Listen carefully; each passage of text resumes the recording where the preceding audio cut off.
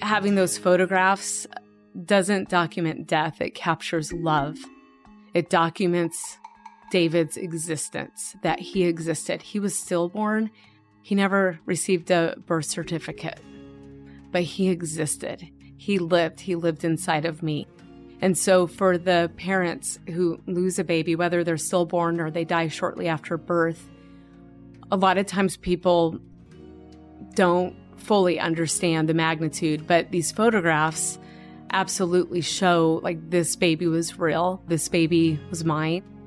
He had dark curly hair, chubby cheeks, and those photographs will always be my most treasured possession.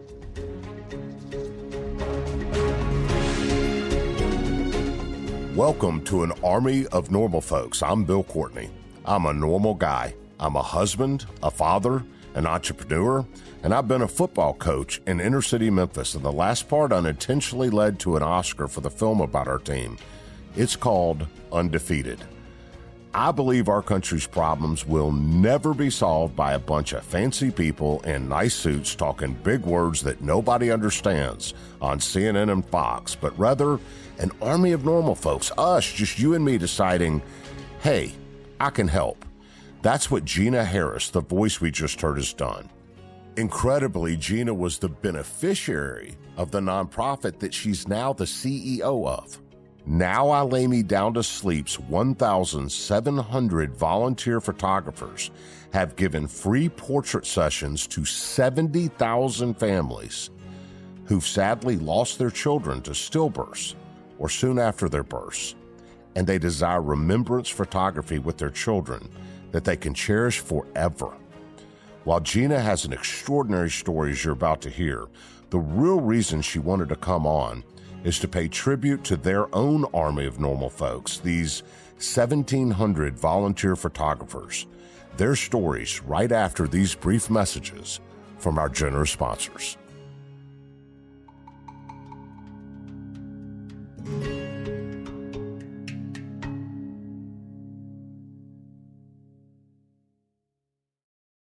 This is it, your moment. This is your time to make your comeback with Purdue Global. When you come back with a Purdue Global degree, you create opportunity for yourself, your family, and your future. It's a degree you can be proud of, a degree that employers will trust and respect. Purdue Global offers working adults like you over 175 flexible degree programs to meet your specific career goals. These include associate, bachelor's, master's, and doctoral degrees and certificates. Purdue Global degree programs range from nursing to business to communication and more. Whatever your interest, we have the degree that will move you forward. You have the knowledge, you have the experience. Now it's time to get credit for the work you've done and earn the recognition you deserve with Purdue Global, Purdue's online university for working adults. You know you're worth it. We do too. So don't wait another second to get the degree that will take your career to the next level. Start your comeback today at purdueglobal.edu. Open a limited-time 11-month certificate at Kemba Financial Credit Union. At 5.25% APY, it's more than triple the national average, plus it's a safe and secure way to grow your money. Visit your local branch or kemba.org/CD for details. Offer expires May 31st, 2024. APY equals annual percentage yield. Restrictions apply. $500 minimum and $250,000 maximum deposit. Advantage status required. Comparison based on bank rate average. Federally insured by NCUA. Nobody wants to outlive their money, but it happens, especially for women. That's why Gainbridge offers the Parity Flex annuity. It's designed for women's unique retirement needs, with flexible withdrawals to help cover unexpected expenses, plus a guaranteed lifetime income benefit that keeps paying you even if your account balance is zero. In other words, it's like getting a paycheck for life. We'll say that again. A paycheck for life. Guaranteed. Sounds too good to be true? It's not. It's the Parity Flex annuity. And it's one more example of their commitment to creating a better financial future for women. One where they feel empowered, not excluded, and ready to take on whatever their next chapter holds. Gainbridge believes financial flexibility and security are things we all could use more of. At retirement income you can't outlive is the ultimate flex. Who's with us? Start saving now at Gainbridge.io. Please visit Gainbridge.io/ParityFlex for current rates, for product disclosures and disclaimers, and other important information.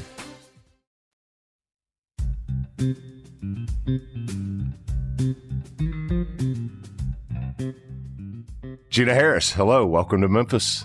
Hi, thank you for having me. So you're a sixth generation Coloradan. Coloradan, yes. You're from Colorado. No, with Coloradan. Got it. Sixth generation. Yes. If you do the math, that's like 130 or 140 years. Mm-hmm. Your people went out there on wagons. I think they did. It's my mom's dad's side of the family. They probably went out there for gold, but I'm sure they came up shorthanded because I didn't inherit anything. Because nobody lived in a mansion anywhere. Huh? No. Well, how are you if I'm Colorado in 140 years and get lost going to the airport? I don't know why. Well, sometimes I go the toll road, sometimes I don't. But it was this morning during traffic and I didn't go the toll road. So I turned around and went back on it. I did get lost going to the airport. Just kidding. We were visiting before we got started and the trip here was tough. But Denver built that airport like 1,700 miles away from city center. It's in Kansas. Yeah, it's ridiculous. Yeah. I mean, it's way out there. And it still is, even though Denver's grown just... Yeah, Denver's blown up, yes. right? Yes. But it still hadn't gotten that far. Yeah, it's a long drive. Right. So it's in Kansas. Yeah. Tell me about you. Where did you grow up in Denver? I grew up in Arvada. It's a suburb of Denver. Yeah. And I grew up in Arvada. I live in Littleton now. And I went to Colorado State University in Fort Collins. Rams? Yes. Yeah, good. That's right. The red, green and white, I think. Green and gold. Green and gold. I was close. Mm-hmm. And siblings? Yes. I have 2 older sisters and a younger sister. So 4 of you. What'd mom do? What'd dad do? My dad was a manager at Safeway. Yeah. Yeah, grocery store manager. My mom stayed at home. She cleaned houses too and did some odd jobs while we were growing up. And what was important to your parents growing up? What was their ethos? What mattered to them? Definitely faith. Faith was a very, very strong part. We went to church every week, and my dad was a reader and an usher and very involved. He taught confirmation, and he taught confirmation class? He did. He did. That's cool. Did he teach you in your confirmation class? No. So that's a whole other story with my dad that maybe you don't know. When I was 13 years old, he was only 39, and he died of a brain aneurysm. Oh, that's He went terrible. to work and died of a brain aneurysm. How old? And you were 13? I was 13. And yes. your siblings were how old? My younger sister was just a year younger, and then my 2 older sisters, they were already out of the house. My mom was married prior to my dad, and my dad adopted my 2 older sisters. So What a great they were already, I think, 18 and probably 22. How did your mom handle that? That was extremely difficult and definitely changed our journey significantly. My mom suddenly had to be mom and dad.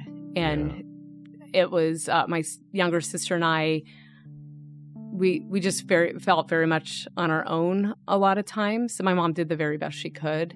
But it was very devastating. My dad was the love of her life and still is. And their anniversary would have been a few weeks ago, actually, and she posted on social media about him being the love of her life. And so that very much impacted her and my sisters and me, for sure. My dad was my hero, and still to this day, the person I most look up to.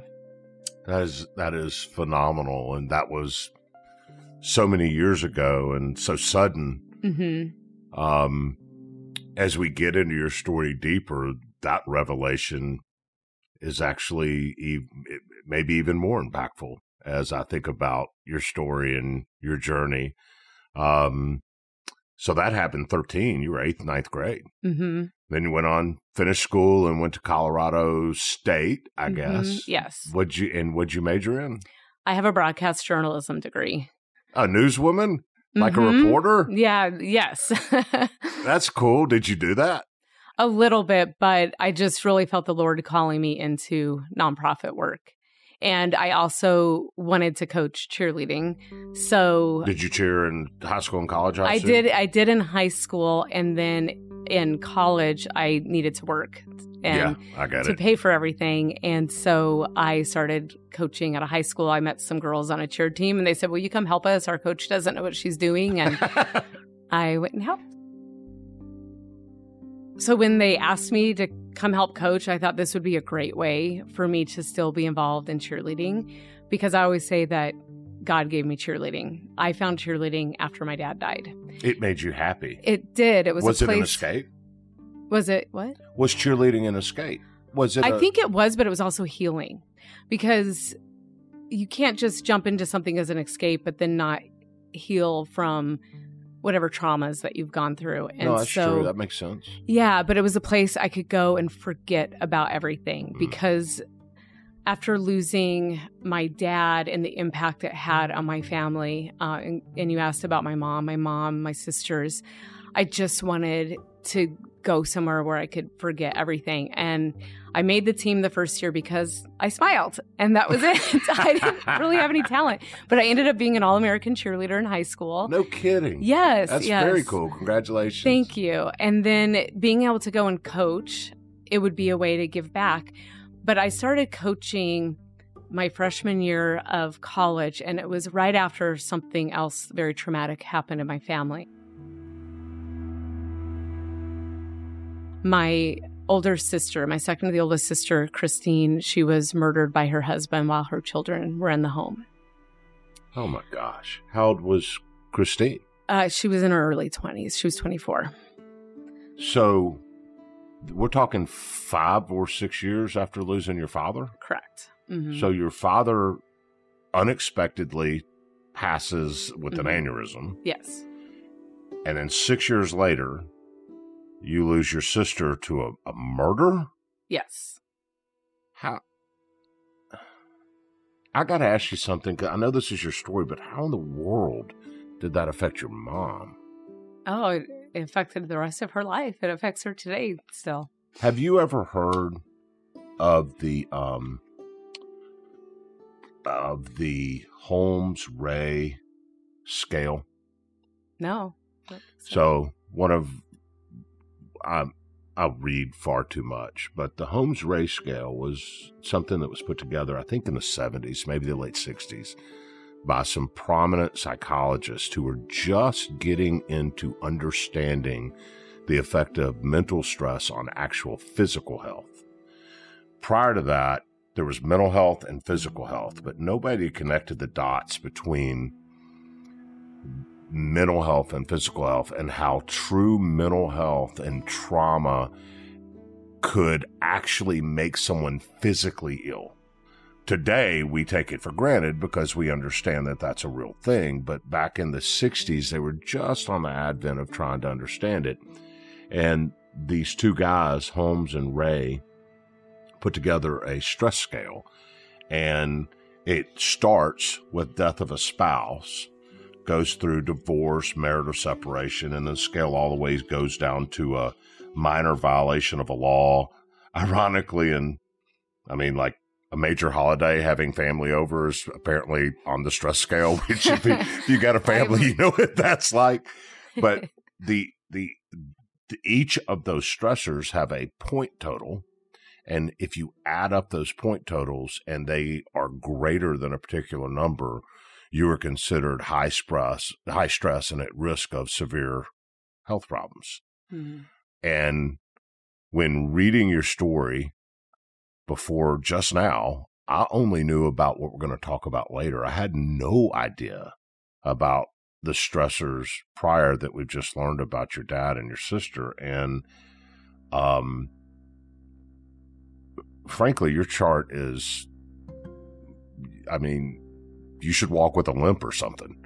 This is, you and your family have been through it. Mm-hmm. And I have to ask your sister's husband, how many children did they have? Well, it was her second husband. So the children were the kids of her first husband. How many? And so there were 3. There were 3 children in the home. How old were they?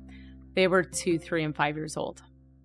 Was he drunk or bipolar? No, he bought a life insurance policy on her, and they had only been married 6 months. So he strangled her to death, and he tried to stage it that somebody had broken into the home and done it. But his lies didn't add up, and so right away they arrested him, and he was convicted of first-degree murder, and he was given life with the possibility of parole, and this happened out in Las Vegas. And so at that time, you only needed to serve 10 years before you're eligible for parole. And he ended up serving just shy of 24 years, not even the amount of years my sister lived, and they let him out. Wow. So, who took the children? They ended up going with their biological father. And so we've kept in touch, and I'm in touch with them still. They're your nieces and nephews. My niece and my nephews, and they're in their 30s and, doing the best they can right now. Do they still struggle with all of it? Yes. Because he got out of jail, I guess. That doesn't give them, that has to be That's part of it, but I think, losing your mother in such a traumatic way at such a young age. I mean, I don't want to speak for them right now, but obviously with anyone, that's going to have a significant impact on your life. And so this happened your freshman year? This was my freshman year of college. Mm-hmm. Wow. And I mean, that had to have screwed up everything for you all over again. I mean, school, your mother, your family, mm-hmm. trying to find your place in the world and happiness, all of it. Mm-hmm. Yeah, it definitely affected me. And I think it's just more of the trauma of when my dad died. He was fine. He went to work. It was a Saturday. And we got a phone call that afternoon to come to the hospital. He was at work? He was at work, yeah. He had come home for lunch. And so I was supposed to go somewhere with my friends that day, but I didn't for whatever reason. So we were able to have lunch with him. And I just remember those last moments with him. And then a few hours later, we received a phone call to come to the hospital. And when we got there, we weren't able to see him right away, but then a priest came out, and my mom had gone in, and then a priest came out and told my younger sister and me that he had died. And then my mom came up to my dorm, and I wasn't expecting her, and she knocked on the door, and this was before anyone really had cell phones or anything. She knocked on my door, and I opened it, and I knew something was really wrong by the look on her face, and she told me what had happened. To Christine? Yes. How? I mean, at this time you're, I guess, 19? Yes. I just turned 19 a week before. So she died on November 18th, and my birthday is November 12th. And my sister left me a message, and I still have it because it was one of those old voice recorders with the tape. And she was really happy. She said she was going to be doing what she always wanted to do. She told me she was able to quit her job. Her husband was going to work more hours so she could stay at home with her kids, and that she was already volunteering at her son's kindergarten class. And that's the last I ended up talking to her too, but that's the last I talked to her, just a week before. And so to have the shock too is part of the trauma, that everything's fine, and then it's just your world just changes. That's more than most people have to deal with in a lifetime, much less a 19-year-old kid. How do you deal with that horror? How did you particularly? Now, I'm not saying how does one. I'm saying specifically, where did you find the strength to deal with that horror?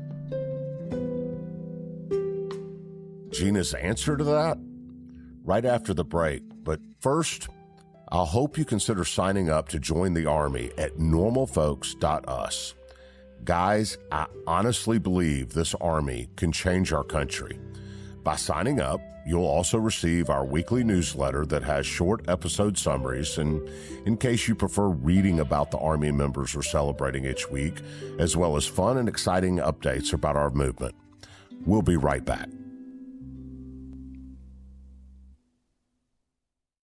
This is it. Your moment. This is your time to make your comeback with Purdue Global. When you come back with a Purdue Global degree, you create opportunity for yourself, your family, and your future. It's a degree you can be proud of, a degree that employers will trust and respect. Purdue Global offers working adults like you over 175 flexible degree programs to meet your specific career goals. These include associate, bachelor's, master's, and doctoral degrees and certificates. Purdue Global degree programs range from nursing to business to communication and more. Whatever your interest, we have the degree that will move you forward. You have the knowledge, you have the experience. Now it's time to get credit for the work you've done and earn the recognition you deserve with Purdue Global, Purdue's online university for working adults. You know you're worth it. We do too. So don't wait another second to get the degree that will take your career to the next level. Start your comeback today at purdueglobal.edu.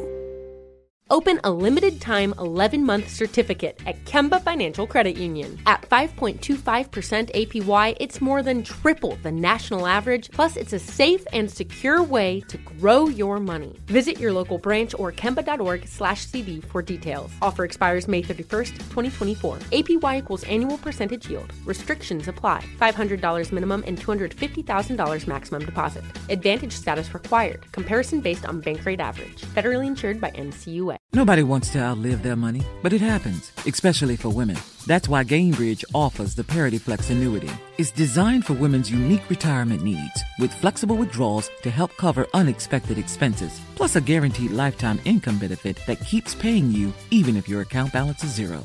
In other words, it's like getting a paycheck for life. We'll say that again. A paycheck for life. Guaranteed. Sounds too good to be true? It's not.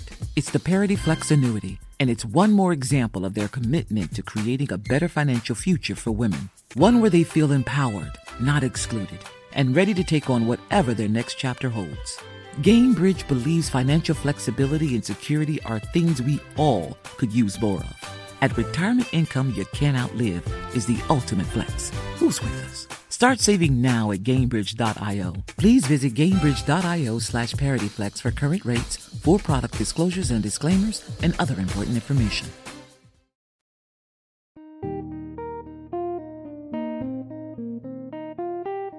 Well, when I lost my dad, I knew I always wanted to make him proud. And so I was very focused and determined and motivated to be the best I could be at whatever I was attempting. And I wasn't a straight A student, lots of A's, lots of B's. But everything that I did, I was always wanting to make my dad proud. And my sister, this particular sister, Christine, she's the one that I always talked to her about like boyfriend problems or whatever. She was 5 years older, so she was like the perfect person to talk to. She was a real live, like, big, quote, big sister. Yeah, definitely. And just very, just free-spirited. And I always say that I can still hear her laughter. Like right now, 30 years later, I can still hear her laughing. And so I'm trying to think where I was going. What was the question? That's fair when you're reminiscing about something so painful. How do you deal with it? How did I deal with it?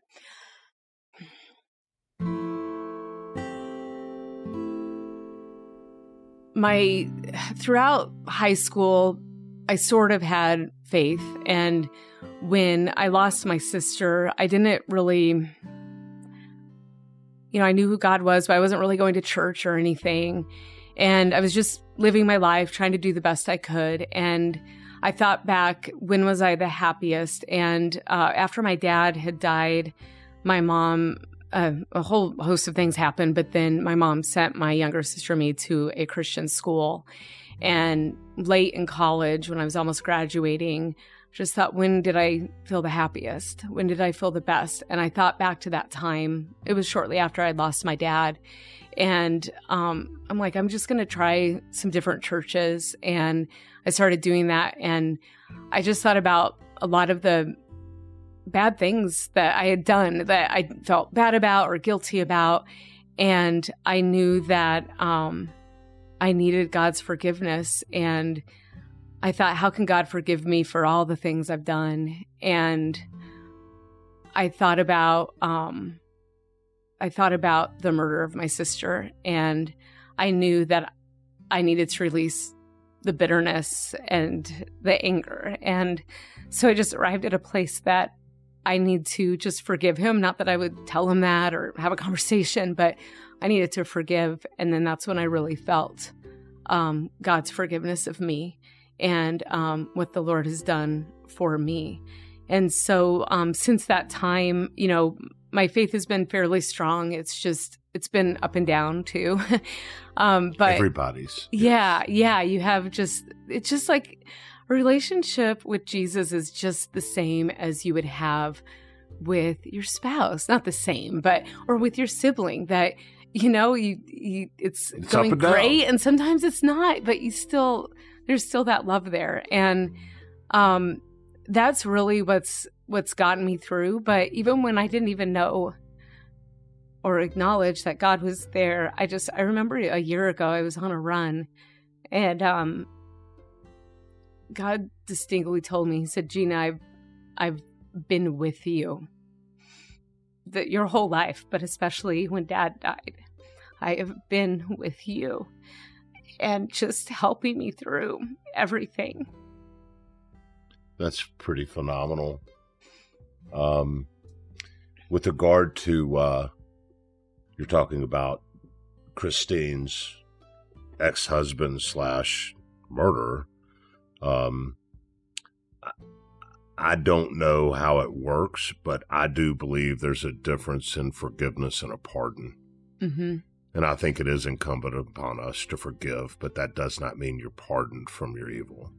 Correct. And I really had researched forgiveness, and dang, forgiveness keeps coming up in my life. Other people I have to forgive. But it doesn't mean reconciliation. That just makes you normal. You know that, right? Everybody deals with that for sure. Yeah. But forgiveness doesn't mean it excuses what they did or the hurt that you experience and that I still experience today. In my book, there's actually a chapter on forgiveness, an entire chapter I wrote on it, and it speaks about grace. And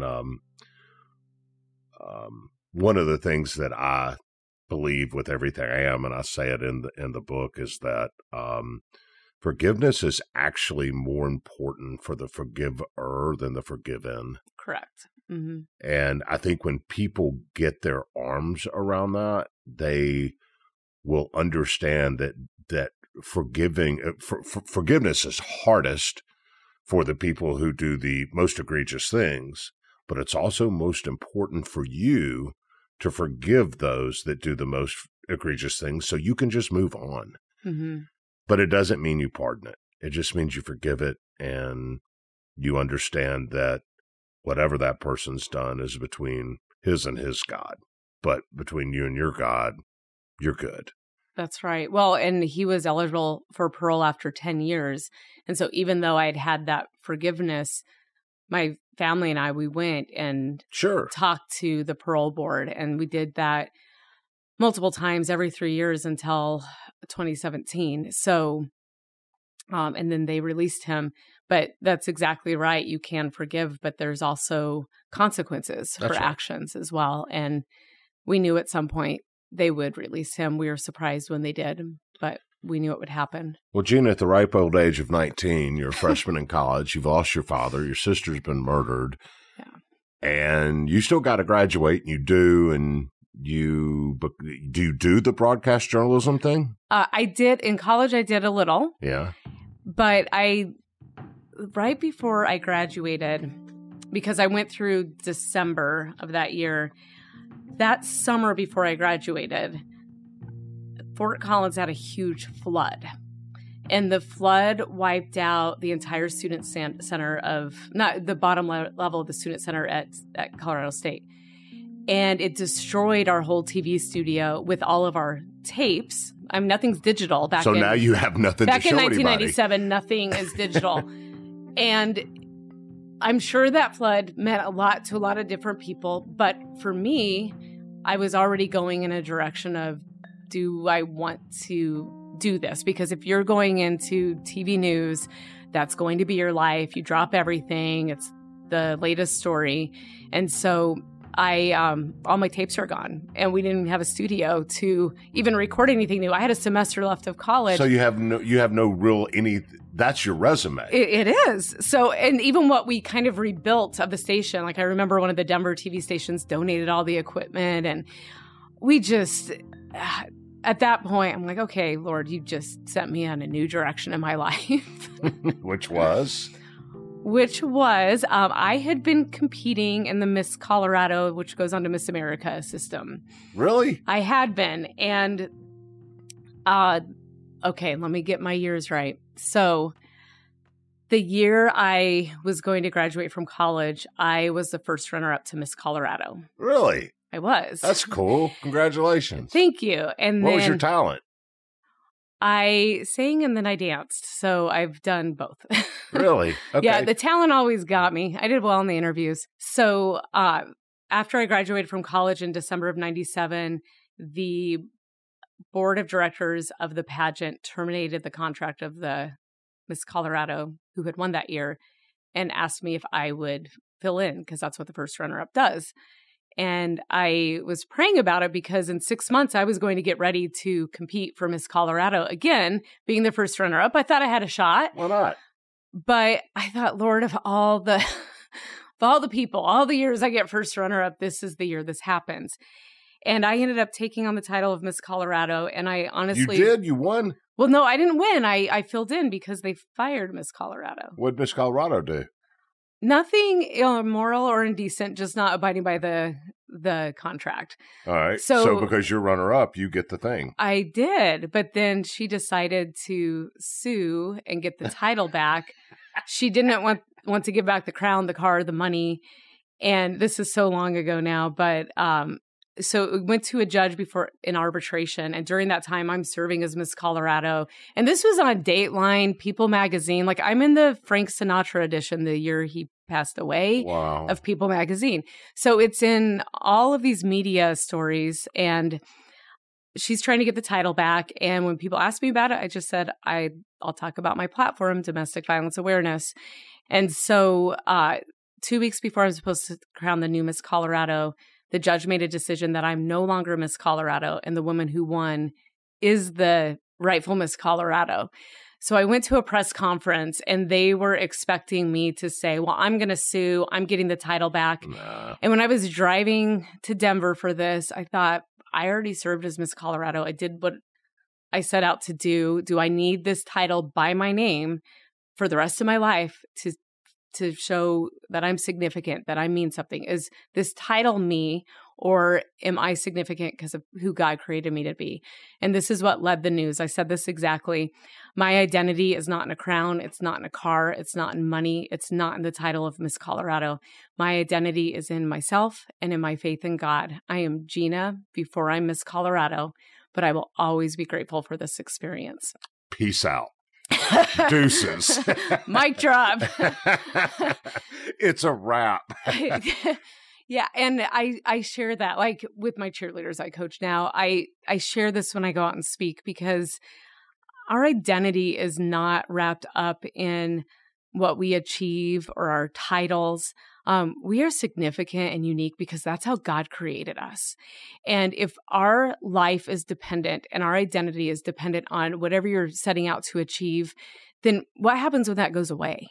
I was Miss Colorado one day, and then the next day I wasn't. Am I less significant? You need to be defined by something a lot more than what you achieve or what other people say about you. It needs to be about character and commitment and integrity and the basics of who you are and the human you're designed to be, for sure. Mm-hmm. Yeah. Okay. So, you meet this guy and you marry him. Where's that happen? Oh, that was way later. Yeah. Well, Well, all right. Well, what am I missing in the middle? Well, not a lot. A good single life, actually. A what? A good single life. Yeah. Okay. So you have a great single life. Well, yeah. Well, I went into nonprofit work. And, you're kind of Miss Colorado, so you got this I'm life really in not, Colorado. not You're sixth generation Miss Colorado, and that's all going. And I think I read you went to work for a nonprofit, right? I did. Friends First Friends or something? First. Mm-hmm. What is Friends First? We did youth mentoring programs for students. So we trained high school students to mentor middle school students. Oh, that's cool. We had a national conference, and I was there until 2011. That afforded me the opportunity to go and speak at school assemblies. I did a lot of things with different states, Department of Education, and was able to do a lot of traveling and be able to see a lot of things. So it was really fun. So life's good. So then I get asked to speak at a school. And is this in Colorado again? In Colorado. All right. And my future husband was sitting in the audience, and he wasn't a high school student, don't worry. But he was the athletic director at the school, and the principal introduced us. And I thought it was kind of cute, but he will always say this, that I was very professional. I just kind of shook his hand and didn't give him any kind of look or anything, but... Did he give you a kind of look? I think so. So he's athletic director. Does he also coach? Yes. Football, yes. That's what we're talking about. Now we're getting down to the important stuff. A football coach. He coached volleyball for a year. Volleyball? Yeah, he knew nothing about it. I was about to say. He's a great motivator. Nobody would want me to coach volleyball. It would be like that Lasso show. What's that, like Ted Lasso or something? The football coach goes over to Europe to coach soccer. And he's just a complete disaster. That'd be me coaching volleyball. Yeah, but they had nobody to coach it. So that was just one season. Obviously, they moved on to somebody else. But he coaches football, basketball. And so he's the athletic director, and they had just started a cheer program. So I don't know at what school or where the athletic director actually cares about the cheer program, where they would call me and say, hey, do you want to come help our cheerleaders? Never been called by an athletic director about that. Yeah. But I knew what he was up to. So Rob, did he not think anybody saw right through that? Hey, you want to come help with the cheerleaders? And, oh, by the way, I'll be here when you show up. Kind of thing? I know. Well, he was coaching basketball, and I went... The cheerleaders are shoved in a hallway to practice. How long did you date? Not very long, actually. At that point, I was 28. He was 32... or maybe 31 at the time. And neither one of us had been dating anyone seriously for quite a while. We were just living our lives and just working with students. And so I just really felt like, well, I didn't want to date right away. I just wanted to be friends first where I worked. But he's like, I'll wait. But it's not like he was selling widgets or something and his colleagues were like, oh, he's a great guy. I mean, I had parents coming up to me saying things like, he's God's gift to this school. He's a great guy. He's a good human being. So I felt like they were unsolicited. I mean, he might have slipped him money sometime when I didn't realize it to say good things about me, about himself. But yeah, then we just really just knew that this was right. So we got married about 10 months after we met. Really? Yes. Wow. Mainly because of football. Because I'm going to tell you something. We had to get married before the season, or we'd have to wait. And I wanted to get married. You're talking to a guy who got married when he was a football coach. I met Lisa after the third game of the season, and we had to get married before spring practice started. And plus, I was a football coach, and I was broke and had no money. And that was when we got married at December 17th around Christmas time, because I didn't have to buy any flowers because the church was already decorated with all the Christmas stuff. I should have done that. Oh, it's the greatest thing in the world. I just wanted to be worn outside. Christmas marriages in a church are like a bargain. And everybody's festive anyway. So it was great. And that's when I had to get married to be able to go on a honeymoon, because it was Christmas break. I couldn't take off anywhere else because I had coaching and school going on. So I absolutely get how you kind of fit it in when you're a coach. Oh, exactly. So we'd gotten married on August 7th, But because at the time everything started a little later. Yeah, but it's bumped school's up, starting and now soon. it's now all the practices are starting even earlier. So we had decided almost 2 years ago to renew our vows, but we picked a different date. July 7th, because it didn't interfere with our sports, cheer or football. So that's one of the reasons why we picked July 7th. That's a cool story. So you're now 28. Although clearly even today, the death of your father still affects you, but you've coped, you moved on. Your sister obviously still affects you, but you've coped, you've moved on, dealing with it, and you get married and you're starting a family, and you've got your college degree, and you're just kind of starting this normal life. And football coach, guy, husband, and you get pregnant. Yes. How long had you been married? We were married 3 years by that point. Got it. So 3 years, gotten through the newlywed thing. I mean, sounds like the natural progression of things, right? You meet, you build your life together, you're happy, and you get pregnant. And you wanted a family, and he wanted a family, right? And so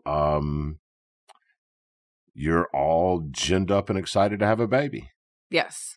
So I read where you said you found out the gender and you started buying stuff, I guess, for the nursery. Is that right? We went in for the 20-week ultrasound, and the baby wasn't really moving. And she actually didn't really say much, but she said, "You're having a boy." She, the OB? Yes. Okay. Well, it wasn't the OB. It was an ultrasound the ultrasound technician. person. Okay. So she couldn't tell us much, but I'm newly pregnant, first pregnancy. You don't know anything. Yeah, I don't know anything about this. All I knew was that you had to drink a ton of water, and I had to go to the bathroom, and she actually let me because she wanted to see if the baby would move, but the baby wasn't really moving. Did she tell you that? Yeah, she said, "Oh, I think he's just sleeping," and his heart was beating, and the heart was fine, so we just thought he was sleeping. And our OB was out of town, and then I went to one of the youth conferences that my previous nonprofit, and I received a phone call from my OB, and he said, "We need you to come back in to see a perinatologist. It looks like your baby may not have kidneys." And I'm like, "What are you talking about?" We'll be right back. This is it. Your moment. This is your time to make your comeback with Purdue Global. When you come back with a Purdue Global degree, you create opportunity for yourself, your family, and your future. It's a degree you can be proud of, a degree that employers will trust and respect. Purdue Global offers working adults like you over 175 flexible degree programs to meet your specific career goals. These include associate, bachelor's, master's, and doctoral degrees and certificates. Purdue Global degree programs range from nursing to business to communication and more. Whatever your interest, we have the degree that will move you forward. You have the knowledge, you have the experience. Now it's time to get credit for the work you've done and earn the recognition you deserve with Purdue Global, Purdue's online university for working adults. You know you're worth it. We do too. So don't wait another second to get the degree that will take your career to the next level. Start your comeback today at purdueglobal.edu. Open a limited-time 11-month certificate at Kemba Financial Credit Union. At 5.25% APY, it's more than triple the national average, plus it's a safe and secure way to grow your money. Visit your local branch or kemba.org/CD for details. Offer expires May 31st, 2024. APY equals annual percentage yield. Restrictions apply. $500 minimum and $250,000 maximum deposit. Advantage status required. Comparison based on bank rate average. Federally insured by NCUA. Nobody wants to outlive their money, but it happens, especially for women. That's why Gainbridge offers the Parity Flex annuity. It's designed for women's unique retirement needs, with flexible withdrawals to help cover unexpected expenses, plus a guaranteed lifetime income benefit that keeps paying you even if your account balance is zero. In other words, it's like getting a paycheck for life. We'll say that again. A paycheck for life. Guaranteed. Sounds too good to be true? It's not. It's the Parity Flex annuity. And it's one more example of their commitment to creating a better financial future for women. One where they feel empowered, not excluded, and ready to take on whatever their next chapter holds. Gainbridge believes financial flexibility and security are things we all could use more of. At retirement income you can't outlive is the ultimate flex. Who's with us? Start saving now at Gainbridge.io. Please visit Gainbridge.io/ParityFlex for current rates, for product disclosures and disclaimers, and other important information.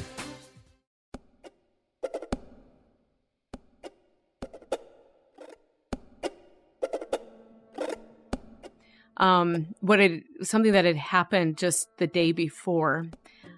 I was getting ready, and I had this overwhelming feeling come over me that said, this baby will not be with you next year. Why did you have that feeling? I don't know, because I told my husband. Sometimes you have bad thoughts and you just keep it to yourself. But I said... Now, in fairness, mm-hmm. You suddenly lost a father when you were young, and that, even though you move on and cope, that leaves a trauma and a scar and an emotional reaction that you never really walk away from. And you've lost a sister traumatically mm-hmm. in ways that most of us will never understand or comprehend. Is it possible that you just had a sense of dread because you'd experienced so much loss in your life? No, because I didn't know about babies dying. I didn't know about that. And you just really had a sense that the baby was not okay? I felt like God was warning me, because he knows that, like anyone who knows me now, I don't want huge surprises. Because especially shocking things. It doesn't matter if I'm going in for dental work. I'm like, tell me exactly when you're putting the shot in. Like, I want to know. Or like anytime I'm getting blood work or anything, I'm like, you need to tell me when you're doing it. There's no doubt that's a condition, the trauma you experienced as a young person. Oh, absolutely. So I'm like, and tell me it's going to hurt. Like, don't sugarcoat it. Like, you tell me exactly what this procedure will feel like. So the day before that had happened, and then we get a call. So I'm trying to read in the book what to expect when not expecting. And there's like a half page on, sometimes babies die, or sometimes there's problems. And there's like a half page. And it said something about the kidneys, but then it said, they could be born with clubbed feet. And I'm like, okay. So we go in to... Time out. Mm-hmm. Kidneys can make club feet? I don't know. That's how ridiculous that part of the book is. I got it. Okay. Sorry, but that just took me to how in the world does that happen? But I got it. Been You're just saying since I read it. They give you all this list of things that can happen to babies, and it's a horrible knowing list. What I know now, and we'll get to the rest of the story, it's just like, thank you.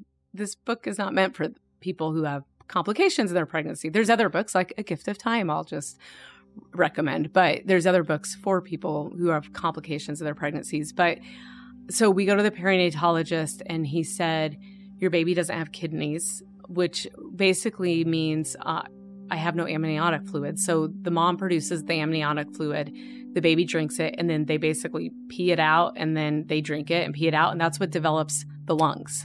Oh. So things that, you don't know, you don't learn that in school. And so if they don't have kidneys, that function's not happening. It's not happening. And so it's mainly lung development isn't happening. And he said, your baby's breech, your baby will never turn. And he said, most women, and I said, don't say it.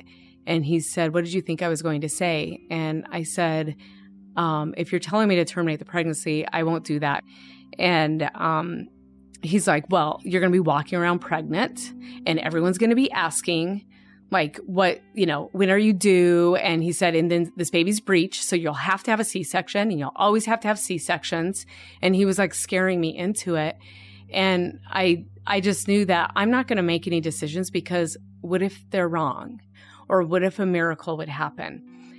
So we decided that we would carry the baby, and he was right in the sense that people were asking, when are you due? And I'd have to buy maternity clothes, and I just never went up to the register anymore. I had my husband do that so they wouldn't talk to me about it.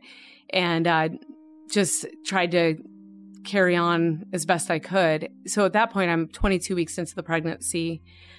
And then we were told that babies with this condition usually go into labor mid 30 weeks into the pregnancy.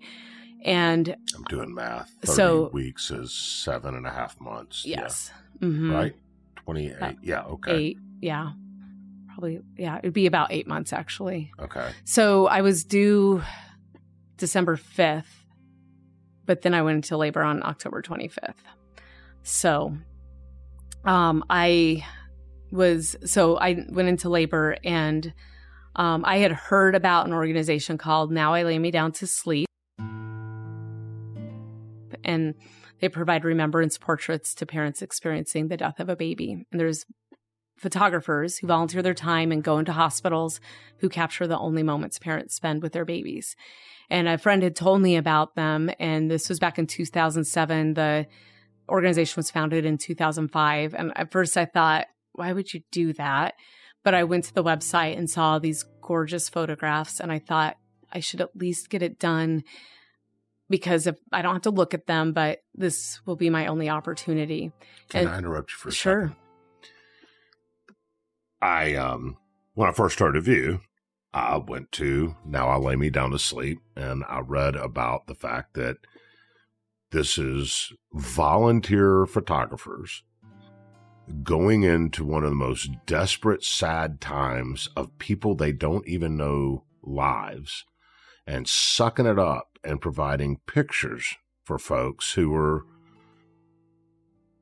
in a very traumatic, sad situation, which to me is phenomenal that it is. People would volunteer to do that. I also found out that it is the largest volunteer organization for photography in the world. Isn't that right? Is that stat about right? I think that's right. I think so. Yeah, I think that's right. I'm pretty sure that's right. So I want to say that first. And I don't mean this any other way, except I want to tell you, when I first heard that, I couldn't help but think, is that appropriate? And I don't want you to take that wrong, but my first blush was, you're taking a picture of a passed away infant, and it on the surface, when you first hear it, I couldn't help but kind of recoil from that and think, oh my gosh, how do you do that? And how does a volunteer who doesn't even know these people they're taking these pictures of, I struggled with it until I heard and read some of your words. So right now, when people hear what you've said, before they've heard anything else, they've heard that you carried a child that had a almost no % chance of survival, that your husband went to buy maternity clothes at the counter because you just couldn't deal with the questions anymore, which I don't know how he dealt with the questions, because I'm sure somebody said, oh, is your wife pregnant? Are you excited? And everything else. And he had to suck it up. And the pain of that, but you guys as a couple making the decision to hold on that pregnancy because maybe the doctors could be wrong, which I find heroic, that you would put yourself through that on the off chance that your child may survive. And then preparing and at the advent of the birth and the child's death, to take pictures of that moment, which is, to me, documenting pain. That's how I felt it when I heard it. But once I read more, it was very much the opposite. But as our listeners are hearing it, I gotta believe many of them are going, oh my gosh, that's almost ghoulish. But I want you to tell our listeners why I and anybody thinking that when they hear this story are so dead wrong. Sure. Well, I think sharing a little bit more of my story too would help really answer that question. I think so too. I do want to back up a bit and just say that I know what it's like to be in that room with the doctor and they're encouraging, termination. And I know that there are many, many parents who have made that decision. And I just want to make sure that they know, they needed to make whatever the best decision was for them. I also know what it's like to sit there and be pressured to do it. So the choice I made is not to not value other people's choices, what they made. I wanted to acknowledge that for sure. It was just the best choice for you. It was the best choice for me, but it's personally. Exactly. And no stones thrown on other people's choices. Because I was freaked out. He scared me. And so I completely understand why some people would go a different route than me. So I do want to say that.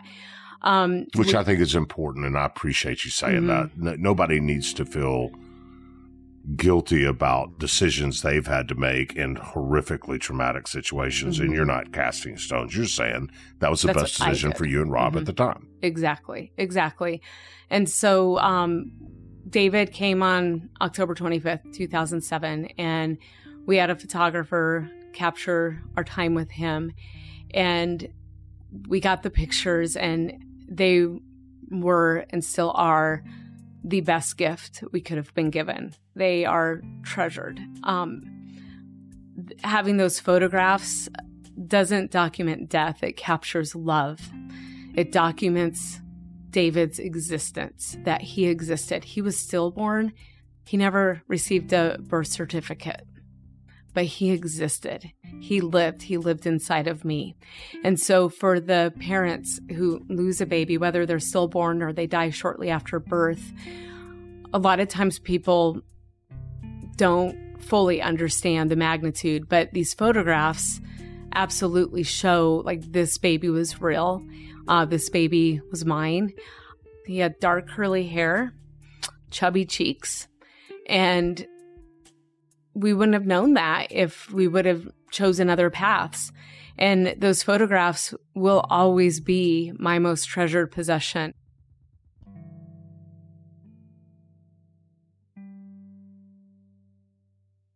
We'll be right back.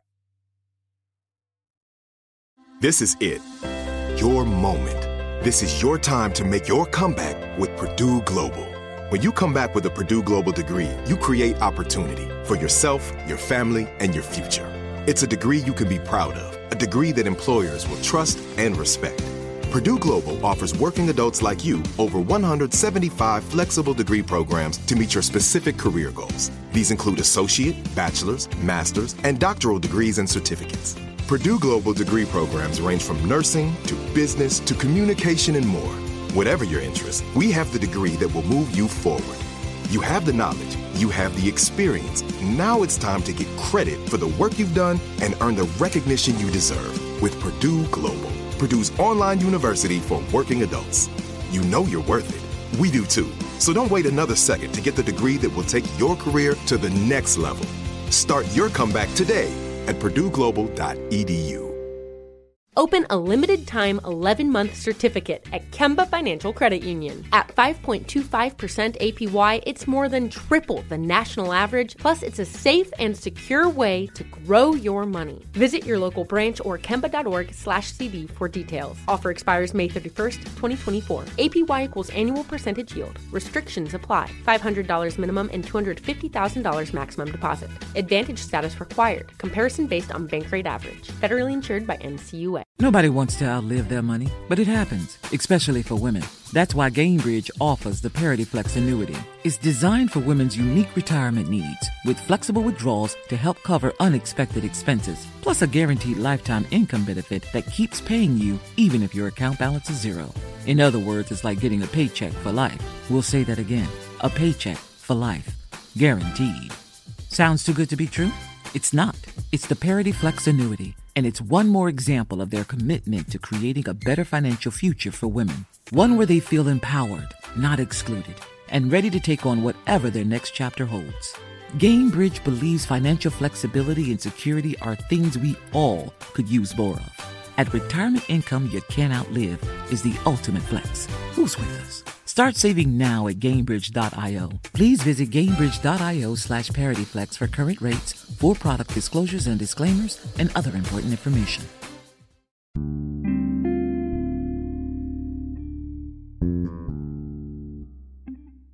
I can't tell you how many family or how many parents have reached out to Now I Lay Me Down to Sleep who lost babies decades ago, who they weren't even allowed to hold their baby.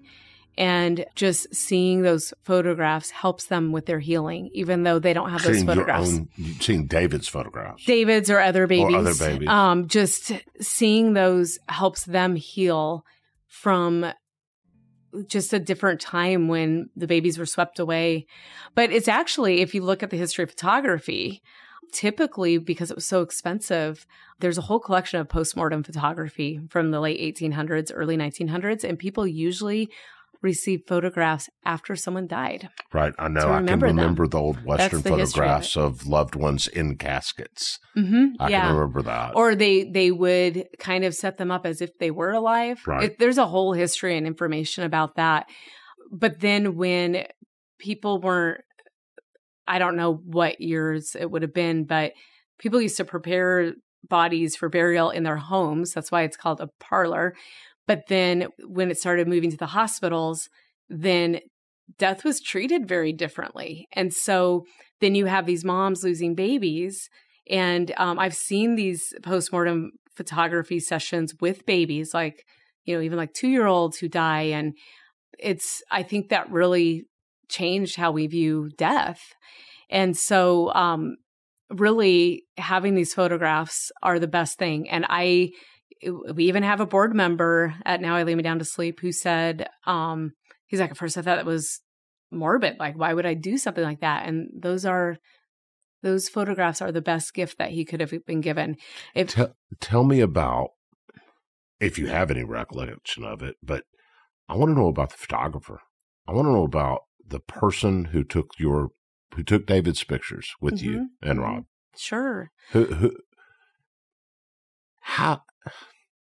I'm no photographer. I can't even operate the camera on my phone. I don't even know how to operate my phone on an airplane. I can answer it. That's as far as my phone operations go. Okay. I can't take pictures.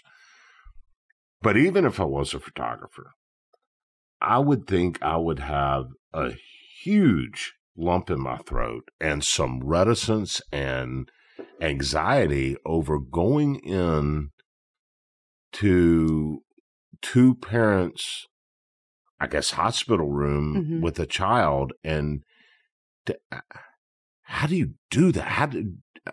What was that like? What was that experience for you that you could tell from that photographer's perspective? How did that go? Well, it was a beautiful experience. And if it's okay if I share now, I am now the CEO of Now I Lay Me Down to Sleep. You just ruined the whole thing. I'm kidding. No. Well, I think we will get to how that happened. We will. Because there's so much more to this story. I'd like, Sandy Putsch is one of the founders of Now I Lay Me Down to Sleep. And I want to speak to my personal experience, but I want to talk about every photographer that we have with this organization. Yeah. I'll be at photography conventions and they're like, oh, I could never do that. I'd be too emotional. Right. And, Sandy, she had tears in her eyes during the session. And that made me know she cared. And so photographers that volunteer with this organization have such heart and compassion, but typically what happens is they go into the room and they have a job to do. They have a skill, they have a talent of photography, and they know that this is the best thing they can do with their camera. We hear that over and over and over from our volunteer photographers, that they can, as a volunteer photographer, they can go in and give parents their most prized possession. Who wouldn't do that?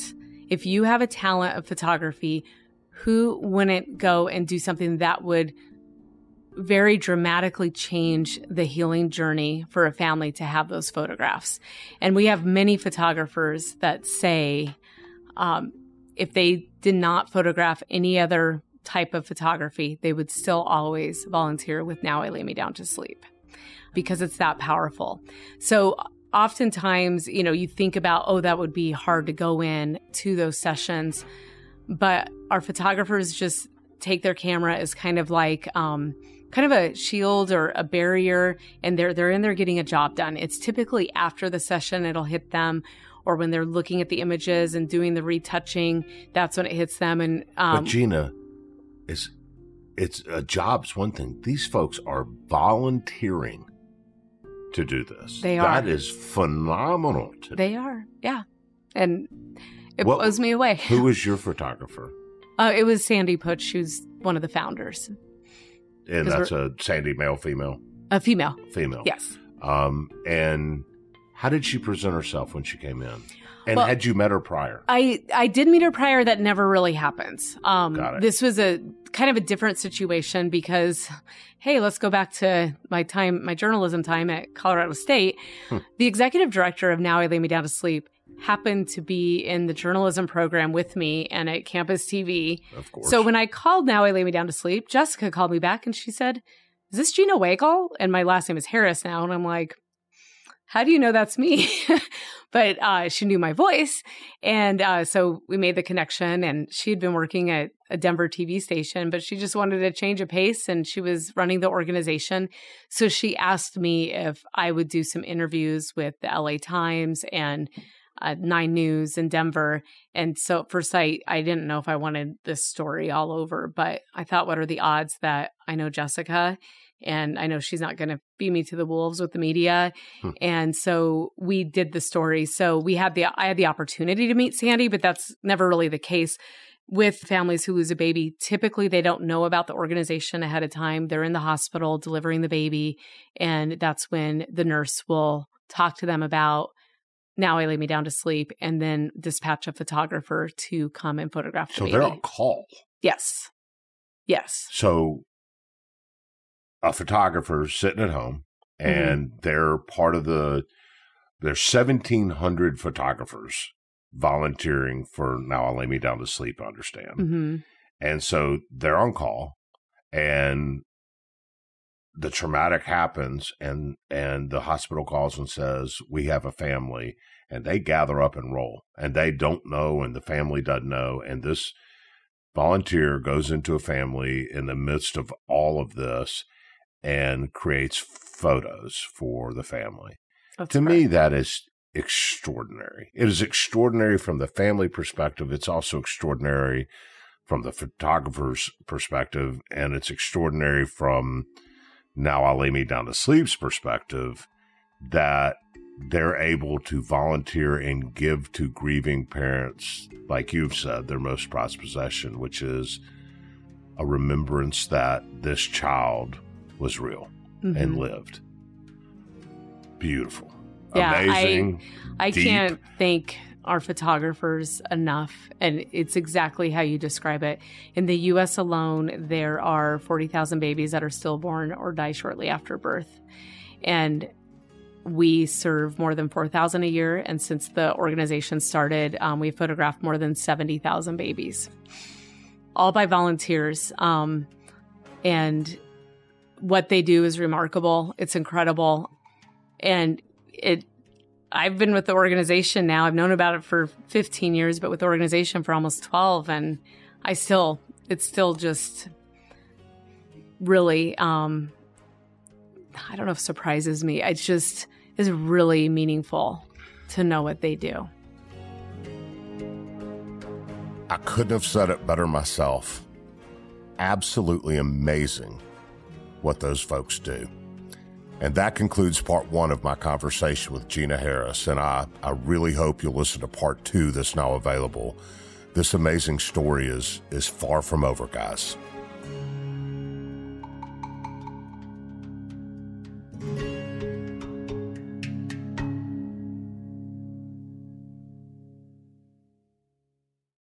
Become a part of the fast-growing health and wellness industry with an education from Trinity School of Natural Health. Trinity graduates can empower their communities through natural health principles and techniques, whether they go into practice to guide others toward their wellness goals or open a store to sell their favorite health products. Trinity grads are equipped to change lives with 19 online programs and flexibility to fit your busy schedule, including the popular Certified Natural Health Professional. You can get the training that helps you turn your passion into a career. And here's the best part. You can earn the certification in less than a year. From herbology to naturopathy and health coaching, Trinity allows you to make a meaningful difference by helping others live healthier, happier lives. Don't wait any longer to pursue your passion for natural health. Enroll today at trinityschool.org. That's trinityschool.org. Open a limited-time 11-month certificate at Kemba Financial Credit Union. At 5.25% APY, it's more than triple the national average, plus it's a safe and secure way to grow your money. Visit your local branch or kemba.org/CD for details. Offer expires May 31st, 2024. APY equals annual percentage yield. Restrictions apply. $500 minimum and $250,000 maximum deposit. Advantage status required. Comparison based on bank rate average. Federally insured by NCUA. Live Nation presents Concert Week. Now through May 14th, get $25 tickets to over 5,000 shows. That's up to 75% off a summer full of your favorite artists like 21 Savage, Alanis Morissette, Cage the Elephant, Celeste Barber, Dierks Bentley, Fade, Hootie and the Blowfish, Janet Jackson, Kids Bop Kids, Meghan Trainor, Peso Pluma, Sarah McLachlan. Get tickets to more than 5,000 summer shows for just $25. Until now through May 14th. Visit livenation.com/concertweek to learn more and plan your summer with Sean Paul, Sum 41, 30 Seconds to Mars, and Two Door Cinema Club.